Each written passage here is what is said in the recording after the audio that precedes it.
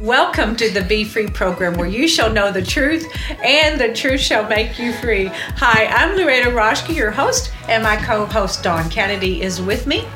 And we are going to start our live recording of our radio program. And we just love that you get to visit and be with us and join us. And you are a part of what we are doing, and we love that. We love your interaction by Facebook whenever you are commenting and all that. So Facebook and radio, awesome. Good morning, or whenever time you listen or watch this. So it's so good to have you on. And we're so grateful, Dawn, that we get to air on Jam Broadcasting, KERV AM 1230, which is Kerrville's oldest radio station. It's the original radio station. It's still going. And 107.7 FM, The Light of the Gospel. I was laughing because Justin was watching just a minute ago at Jam, and he said, "Y'all are doing a great job, ladies. I'm proud of you guys." And then we flub it. Oh, well. Oh, my goodness. Aren't you glad that God has a sense of humor, and we do too, and we just, go on. And now, used to, that would drive me crazy. So Radio Land, those that you don't know what happened, we tried our live Facebook feed earlier, and we as in I forgot to hit the timer, so when I get started talking, we could go 3 hours, and we only have an hour show, right? And so we had to start all over and everything after we'd already been going for a few minutes. So, that's the way humans are. We make mistakes. I seem to make quite a few, but thank God for mercy and grace. But today we're going to talk about the power of Pentecost. The power of Pentecost. Now, Pentecost, the Feast of Pentecost, is coming up on May 31st, and it celebrates the time when the Holy Spirit fell in Acts chapter 2. Mm-hmm. But it's an original feast that the Israelites, the Jewish people, still celebrate in this day. And I'm going to be doing some referring back to this book. It's called Jesus and the Feast of Israel by Richard Booker. And it's just so cool because there's so many hidden truths in the feasts. In the tabernacle, all the different elements of the tabernacle. Every single thing is symbolic and foreshadows Christ and Him coming to die for us and being raised from the dead, and being our Savior and all those things. It's all symbolic. It's all, there's so much revelation and details that you miss if you just skim over the top. But we're going to be looking at specifically Pentecost. Now, there were 3 feast seasons, which was Passover, Pentecost, and Tabernacles. And as I said, we're coming upon Pentecost. Actually, today, the date of this recording, which is Thursday the 21st, actually, this is called Ascension Day, where Jesus rose from the dead and He ascended to the Father. By the way, thank you, Jesus, for doing that for us. Yes, thank you, Lord. Thank you for your death, burial, and resurrection. And now He's seated at the right hand of the Father. He's exalted and sitting at the right hand of the Father. And so we celebrate today the Ascension Day of Jesus Christ going to heaven, right? But He told them to go and wait before He did that. Go and wait. Wait for the promise of the Father. And so He is, that's 10 days later, which is Pentecost. So we're talking about festivals in the feast, which are Passover, Pentecost, and Tabernacles. And they represent 3 major encounters that God has with His people, right? And so I just want to talk about how when you have a feast, and you prepare all this food. You know how we women, and men help sometimes, some men who, I don't know. Some men help prepare Thanksgiving dinner or Christmas dinner. And so you prepare all this food. It's a big thing like for Thanksgiving, and you're going to celebrate Thanksgiving, giving thanks to God. It represents something, but it also represents fellowship, spending time together, reconnecting. Right? Well, the festivals. Where do you think we got that? That's right. Yeah. And so it came from the Lord. He has 3 major feasts, which are encounters where He desires to encounter us, to have time with us, to fellowship. And it's designed for him to be in our midst and us to be in his midst, to be in his presence. And I love that. So, excuse me, in the feast known as Passover, which we just had, what that was, just real quickly, is when they were in slavery in Egypt, the children of Israel, and Pharaoh would not let them go. Mm-hmm. And they were slaves. They were treated harshly. They'd been there for over 400 years in captivity. And Moses went to Pharaoh because God said, let my people go. You set my people free that they may worship me. Well, he wouldn't do it. So all these plagues came. The last and final plague was the death of the firstborn. But the Lord told his people that night, when they knew that plague was going to come, he said, you kill a unblemished lamb, a spotless lamb, perfect lamb, and then take the blood, excuse me, of that lamb and put it on the doorpost of your home, on the outside of your home, the blood of the lamb. And when the death angel comes or the plague comes, it will pass over. It will pass over you. And so we literally celebrated a literal Passover, mm-hmm. this Passover, mm-hmm. with this pandemic.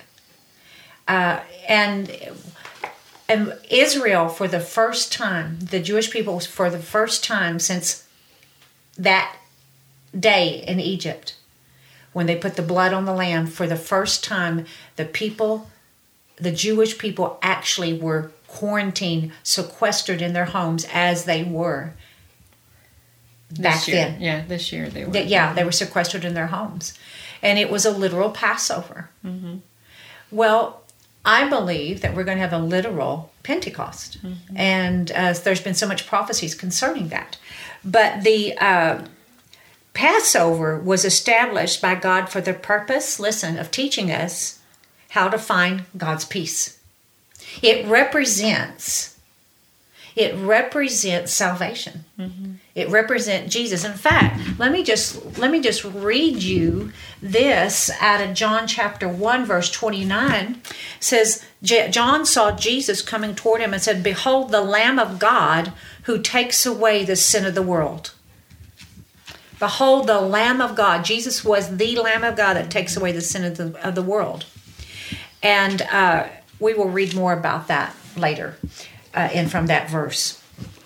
So Passover was meant to teach us about how to find God's peace. We find God's peace. Now listen to this. When we appropriate Jesus as the Passover, the Passover lamb who died for our sins. In other words, we make it personal what Christ did, his death, burial, and resurrection. Jesus came to seek and to save that which was lost. Right? He came to save the world, those that would accept him. And you know everyone is destined to be saved. It's just by choice. Right. That's right. Everybody's chosen, in other words. That's right. Everyone's chosen. But it's the ones that say yes. Mm-hmm. Just putting that out there. We find peace when we appropriate Jesus as the Passover lamb who died for our sins.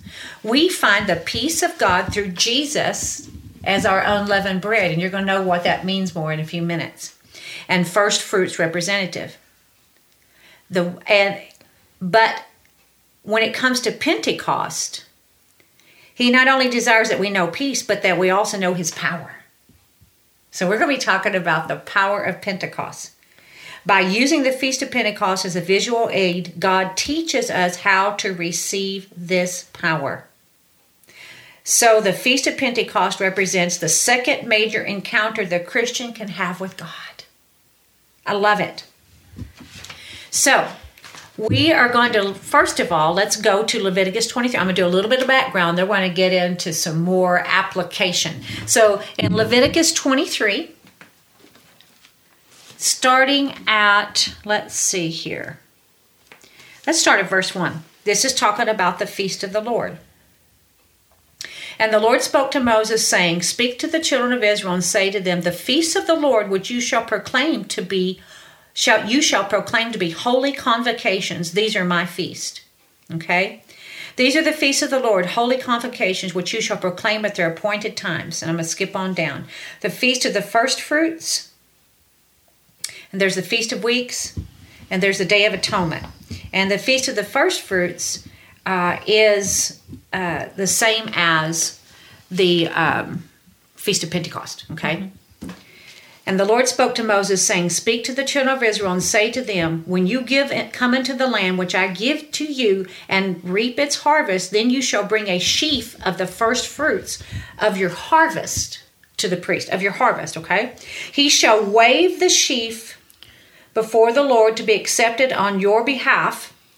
On the day after the Sabbath, the priest shall wave it, and you shall offer on that day when you wave the sheaf a male lamb of the first year without blemish as a burnt offering to the Lord. Its grain offering shall be 2/10 of an ephah of fine flour mixed with oil, an offering made by fire to the Lord for a sweet aroma, and its drink offering shall be of wine 1/4 of a hin. You shall eat neither bread nor parched grain nor fresh grain until the same day that you have brought an offering to your God, and it shall be throughout your generations. And you shall count for yourselves from the day after the Sabbath, from the day that you bring the sheaf of wave offering, 7 Sabbaths to be complete. Count 50. Pentecost. 50 is what that means. Pentecost.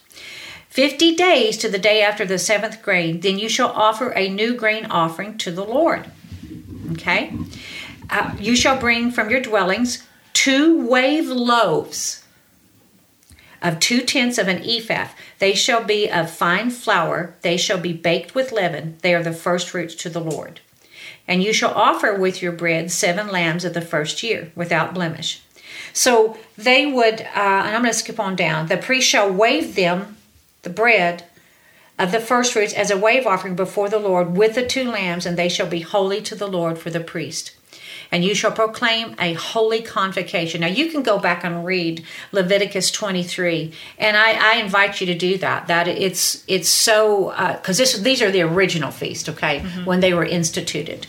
In verse 22 of Leviticus 23, when you reap the harvest of your land, you shall not reap wholly the corners of your field.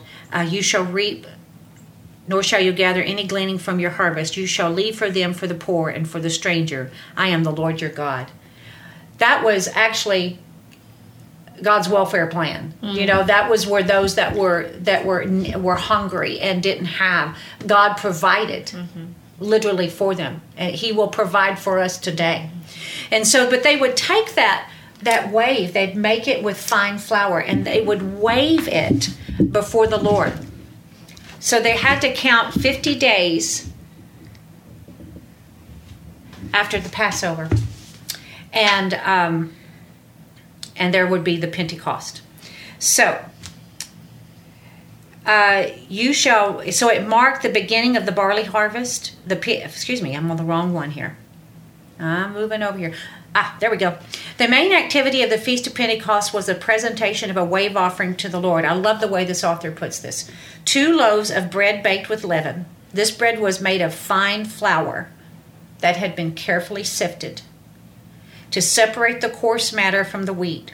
The wave offering expressed the Hebrews' dependence on God for the harvest and their daily bread, so this was a Thanksgiving harvest. So, let's look at those things. It was a celebration of the harvest, of how God had taken care of them, how God had provided for them and given them what they needed to eat.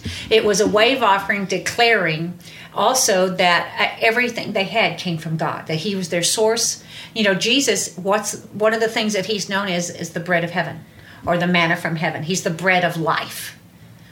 So it was acknowledging, Lord, you provide, you take care of me, you feed me. I'm grateful for the harvest. I'm grateful for the abundance that you have provided for me.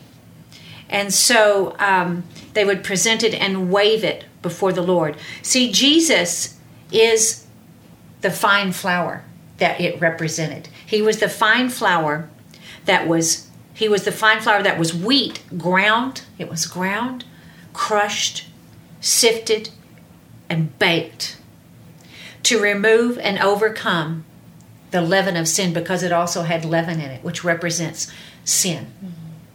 So Jesus... Which permeates the entire loaf, right? Exactly. So if you have sin in your life, it's permeating your whole, everything Life. about you. Yeah. Every area. Yeah. Very, very true. Good point. But Jesus... But Jesus. But my Savior. Yes. So the fine flour is in that loaf that has the leaven representing the overcoming power that Jesus Christ, we are, and two, see, he was fully God and fully man, but he was without sin, right? But that leaven of sin represents humanity, and the reason he came was to redeem us and to cleanse us from that sin. But Jesus came without spot and blemish, but he was ground like flour. He was crushed. He was sifted and baked to remove and overcome the leaven of sin. And because remember what happened to him? In the Garden of Gethsemane, the garden that represented an olive orchard, whenever they take olives and they have to crush them.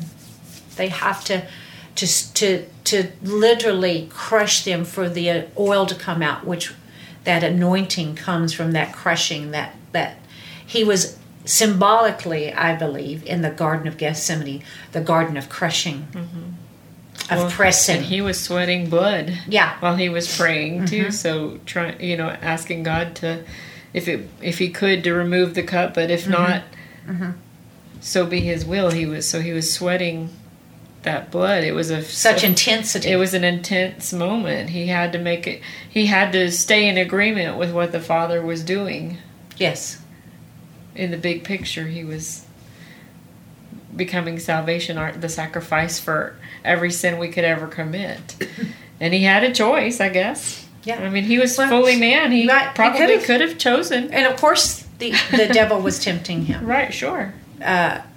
And trying to keep him from going the whole distance. Right, but he knew the power of God. Yeah, and he knew what it was going to take. And he knew the plan of God. Yeah, and he knew what it was going to take to redeem man. Everything he had. It was going to take every bit of his life. It was going to take laying down his life, fully surrendering, and becoming the sacrifice. I can't even imagine what that felt like. No. And that prayer, Lord, if it be your will, let this cup pass from me. Nevertheless, not my will, but thine be done. Not the lesser will of his own will, but your will. Not his flesh. Yeah. Not letting his flesh control him. And so in that garden, that decision was fully ratified, fully committed. I'm going the whole distance. No, devil, you have no part in me. I'm pouring out my life's blood. So it started in the Garden of Gethsemane, that what they call his passion, right? And he was passionately praying. He was laying down his life. He was saying no to the will of the flesh and saying yes to the will of the Father. But then he goes on and he's arrested. He's beaten. He's mocked. He's scoffed at. He's spat upon. He's rejected. He's persecuted. Carrying his own cross. Yeah, carrying his own cross. Yeah. They pulled out his beard. I just can't imagine all the things that he endured. I don't think we just can't wrap our finite brain around that kind of suffering and that kind of love and that kind of sacrifice, but he did it. And they took a crown of thorns and shoved it into his head, and the blood ran down. He was nails in his hands and his feet, actually spikes, a sword in his side. Everybody forsook him. It was just... He was all utterly alone. Yeah. And he said, my God, why hast thou forsaken me? Even his father, it felt like his father had forsaken him at that way. The father, the wrath of against sin poured out on Jesus. that like the roasting of a lamb, the fiery wrath, the cup of the wrath of God's fury upon Jesus, the only begotten Son, the one that he loved so much. For God so loved the world, he loved us, he gave his only begotten Son that he so loved, right? That whosoever believeth in him shall not perish but have everlasting life. So he roared down on him all the punishment that we deserved. That we deserved. He didn't deserve it. He was without sin. And every human deserved. Every deserved. Yeah, it was from the beginning of humanity to the end, forever. It's for anyone that ever would be born. All of it coming together. The wrath against sin. Jesus was ground for. He was crushed. He was sifted, and he was baked to remove and overcome the leaven of sin, the power of sin. To those of us who will receive and accept him as Savior, he paid the ultimate price, and that was the Passover lamb. The Passover lamb is still being offered to you today. He is still the Lamb of God. John said, behold the Lamb of God who takes away the sin of the world. And so today, if you say, you know what, I've never truly partaken of the Passover lamb. I've never truly received him. I've never truly celebrated the feast of Passover because I haven't accepted the blood that was shed for me. I haven't appropriated. We have to appropriate that sacrifice. We have to appropriate that Passover lamb. And I'm going into this because it's the first, Pentecost is the second. And it's important that you understand the Passover lamb. Jesus is our Passover lamb. In other words, see, the wages of sin, guys, is death. And when you have the blood of lamb applied to your life or the doorpost of your life, then the Passover of the punishment of sin and death passes over you. Isn't that awesome? That the Passover of sin and death, because of the blood applied to your life, it passes over. Thank you, Father. We don't get what we deserve. Right. I'm so grateful. We don't get what we deserve. I know who I was before Christ, and I'm grateful I don't have to pay for that. Yeah, exactly. Exactly. So, and the way you accept that, the way that you do that is you just say, Lord, Jesus, I believe that you are the Son of God. I believe that you are who you say you are. I believe that you were the sinless Son of God who came to die for my sins. I repent, Lord. I ask you to forgive me of my sins. I ask you to wash me. I ask you to cleanse me. I ask you to change me. I invite you into my life to be the Lord of my life. Where I'm no longer sitting on the throne of my life, you sit on the throne. Direct me and guide me and teach me and train me. I want you in my life, and I accept the sacrifice and the remission or the forgiveness of my sins. I accept it because I believe that you died for me. I believe that you shed your blood for me. And I accept it for me. And I believe, because I've confessed with my mouth and I believe in my heart, that I am now born again, a new creation in Christ. Thank you, Lord. Thank you, Lord. In Jesus' name, amen. Now, if you said that prayer, praise God, hallelujah. There's a new name written in the Lamb's Book of Life in heaven with your name written. Your name is written in there now because you've become a new creation.